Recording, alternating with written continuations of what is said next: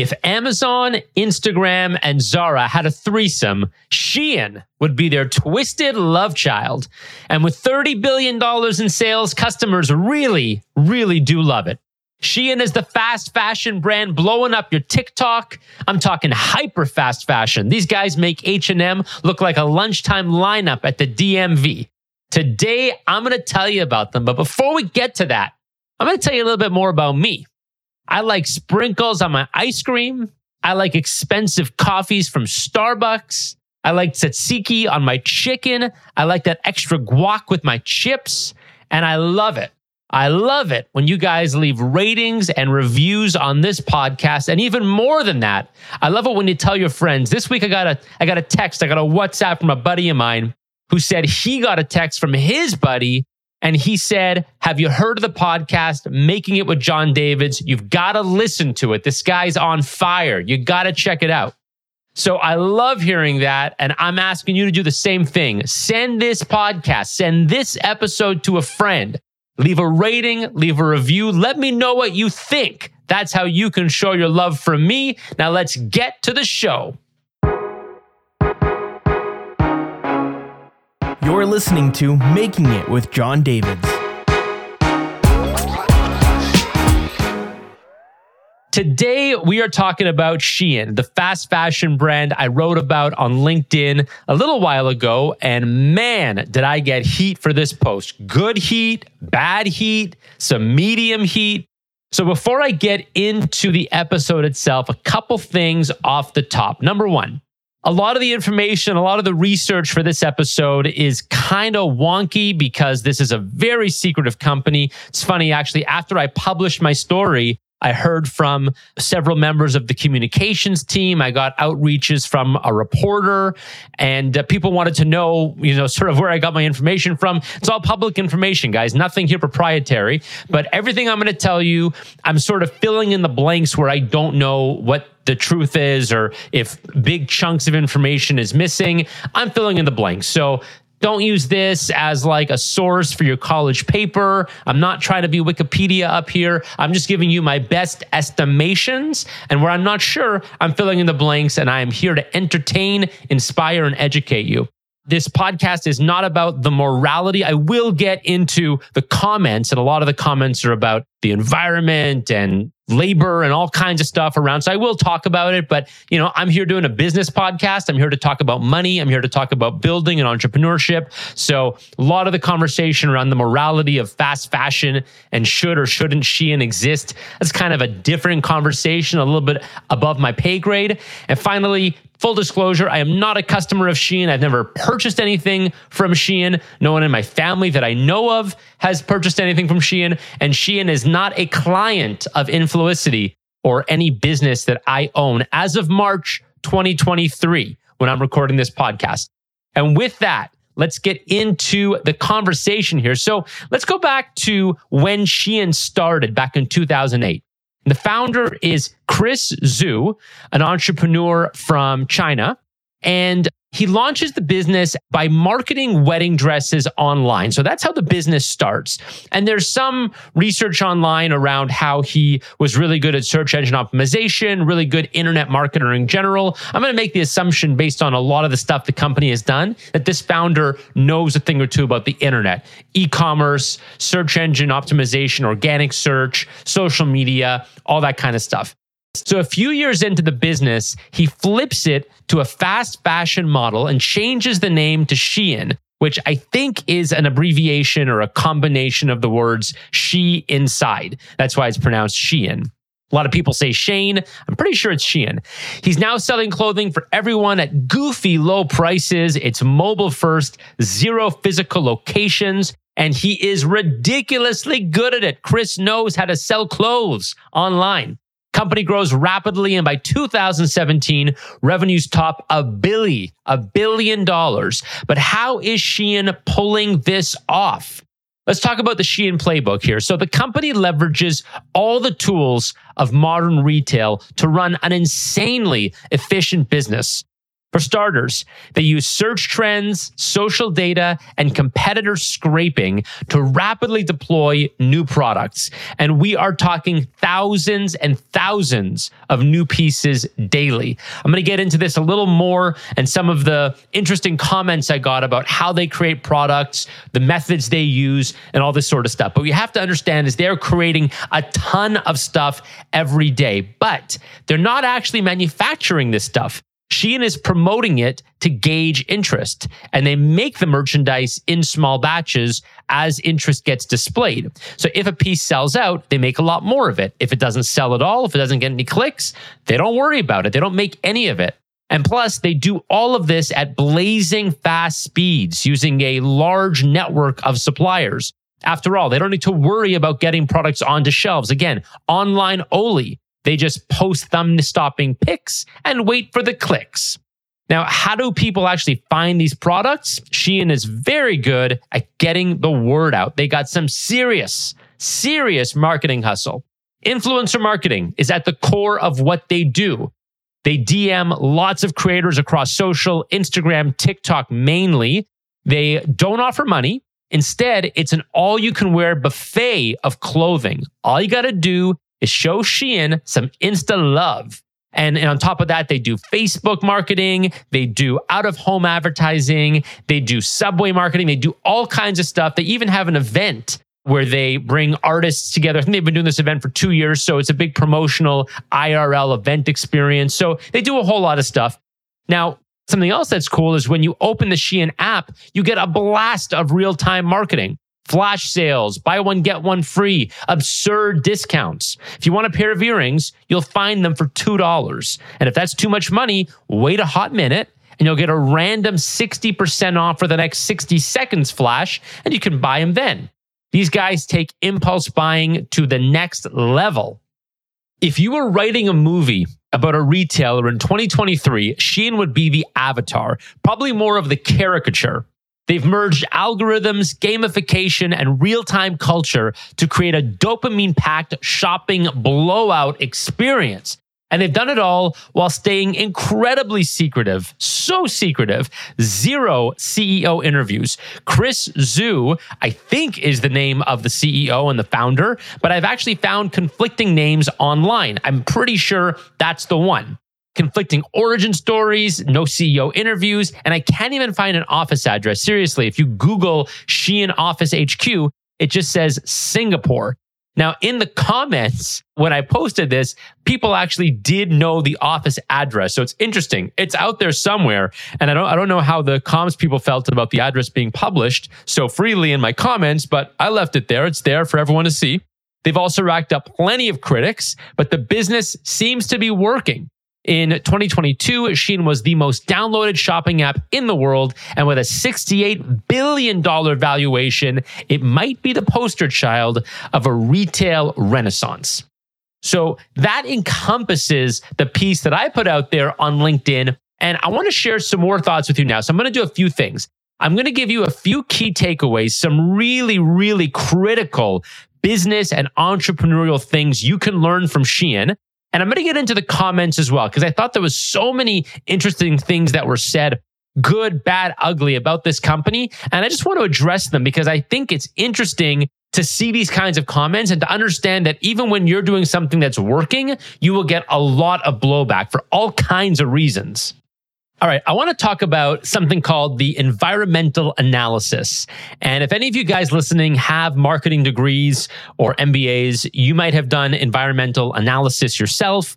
I did it, I think, in my intro to marketing course back in the early mid 2000s.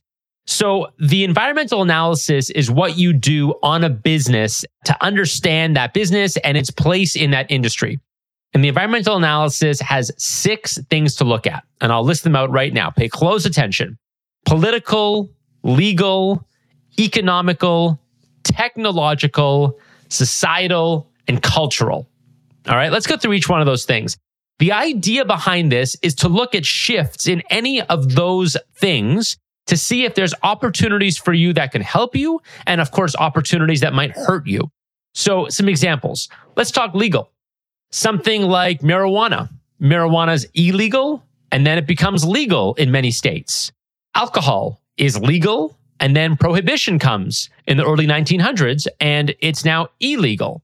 Anytime something is illegal and becomes legal, or is legal and gets illegal, if you look at something as well like the NIL, name, image, likeness laws around what college athletes can do with their name, image, and likeness, the fact that college athletes can now monetize their NIL is huge because it means that they can make money if they have big TikTok followings, big Instagram followings. Check out TikTok.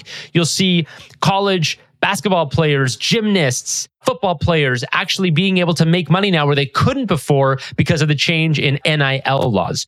So that's one example of how a legal matter could completely shape or change a business for the good or the bad.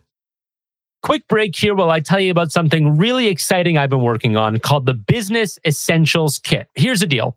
I get asked all the time, John, how do you run your business effectively? What's the best way to build a website? How do I get a branded email? How do I save on legal fees? How do I manage my social media?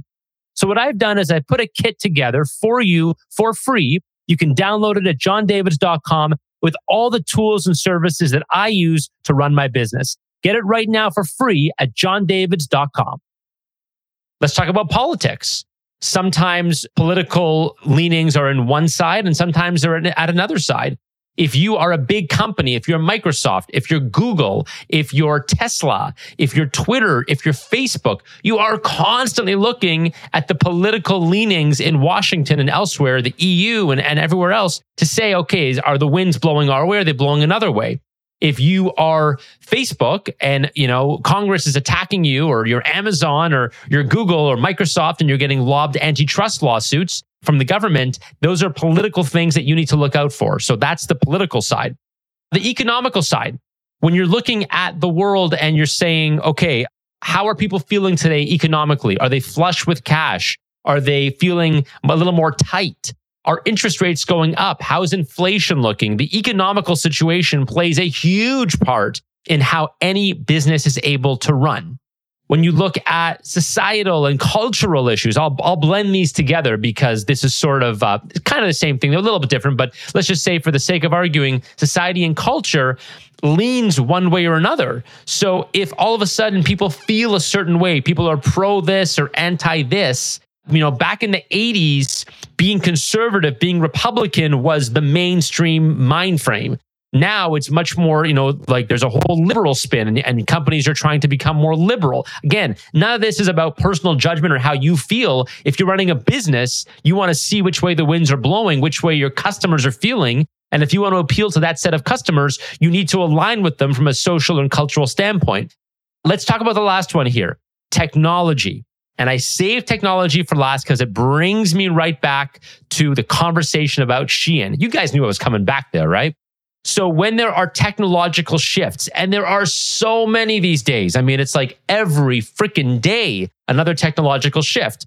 Let's think about some big ones from the last 30 or 40 years. How about the internet? Pretty big technological shift. How about mobile devices, mobile phones? How about augmented reality and virtual reality? How about crypto? How about artificial intelligence, right? There is so much technological innovation happening. And when you see these changes, and this is the part to listen to and pay attention to, because this is what entrepreneurs need to understand. When there are technological changes, it provides an opportunity for a business to rise up and dominate.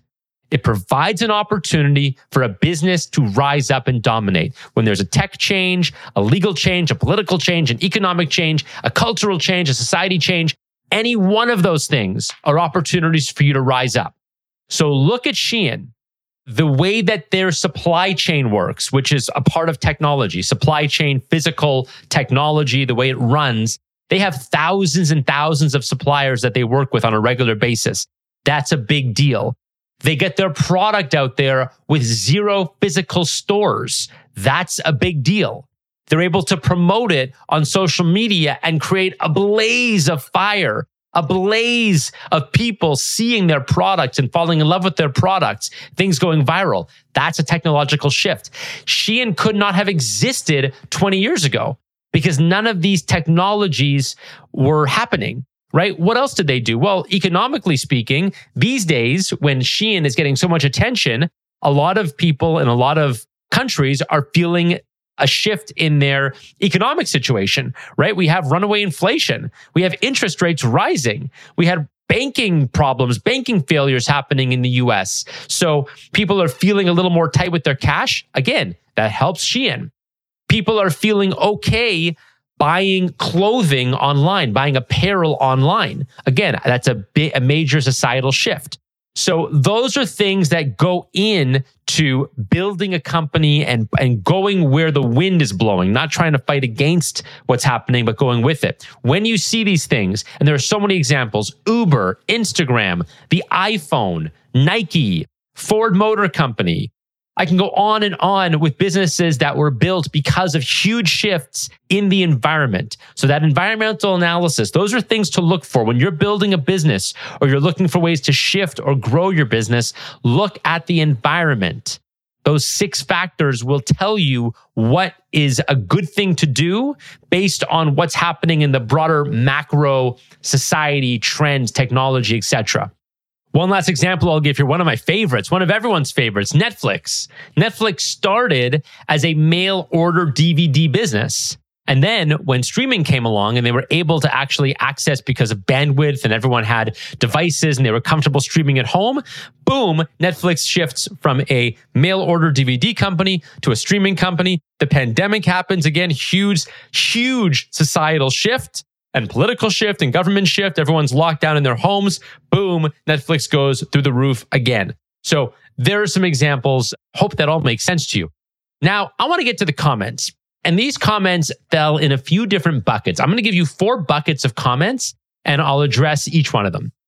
So the first one was a lot of criticism of fast fashion. And I thought this one was kind of interesting because fast fashion is not new.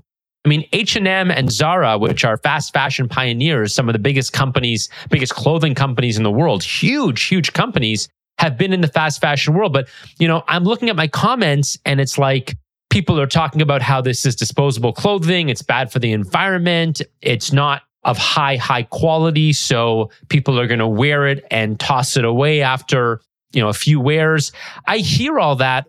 Where I'm not sure I totally get it is, look at Target and Walmart. I mean, is that super high quality clothing? Like, aren't people wearing clothing from Walmart and throwing it away? Not everybody can afford to buy a shirt for $120 from Gap or whatever. I don't buy that much clothing, so I'm not even sure where to reference it. But the whole point is, yeah, if you are somebody that's buying, you're a mom of 3 kids and you're on a budget, yeah, you're going to buy from a place like Shein or H&M or Zara or someplace that has fast fashion because that's sort of what people do. So it's not that I'm not looking at the climate and the impact it has on the climate, but I think the solution, the much more reasonable solution there is not to fight consumer trends, but to look at ways that you can make clothing in a way that's more sustainable. And maybe there's a way to trade it off. So I don't know if it's biodegradable or you make it from materials that are better for the earth, or you create some kind of system where when you're done with it, you can give it to somebody else. I can tell you personally, I actually never throw away clothing. When I'm done with my clothes, if I wear a pair of jeans and I've worn them for 2 years and they wear out, I donate them. So I donate all my clothing. I assume it goes somewhere. I put it in a box in the donation bin. So I'm not sure if I totally understand the criticism of fast fashion. From a unique standpoint, I understand that there's damage to the earth, but I don't know that it's unique to Shein in any particular way. So that was the first criticism. The second big bucket of comments was parents saying how their kids love Shein, which is like the most obvious way that you can tell when every mom and dad is saying, oh my God, my kid loves it. I have 3 kids. I can spend $60 and get a whole season for all my kids. So understanding the consumer sentiment and why people like this stuff, I don't know if the downside of the clothing is, disposable, it's not high quality. I'm not sure that's the value that these parents are looking at when they're buying clothing for the kids, because the kids are going to grow out of them. They're going to get dirty. So again, from a pure business standpoint, it's interesting that one person says it's not high quality enough, but that's not what the customer's looking at. The customer's looking at the economical value, which again, people are hurting right now financially, and they need to be able to afford it. So a lot of parents saying how much they love this brand.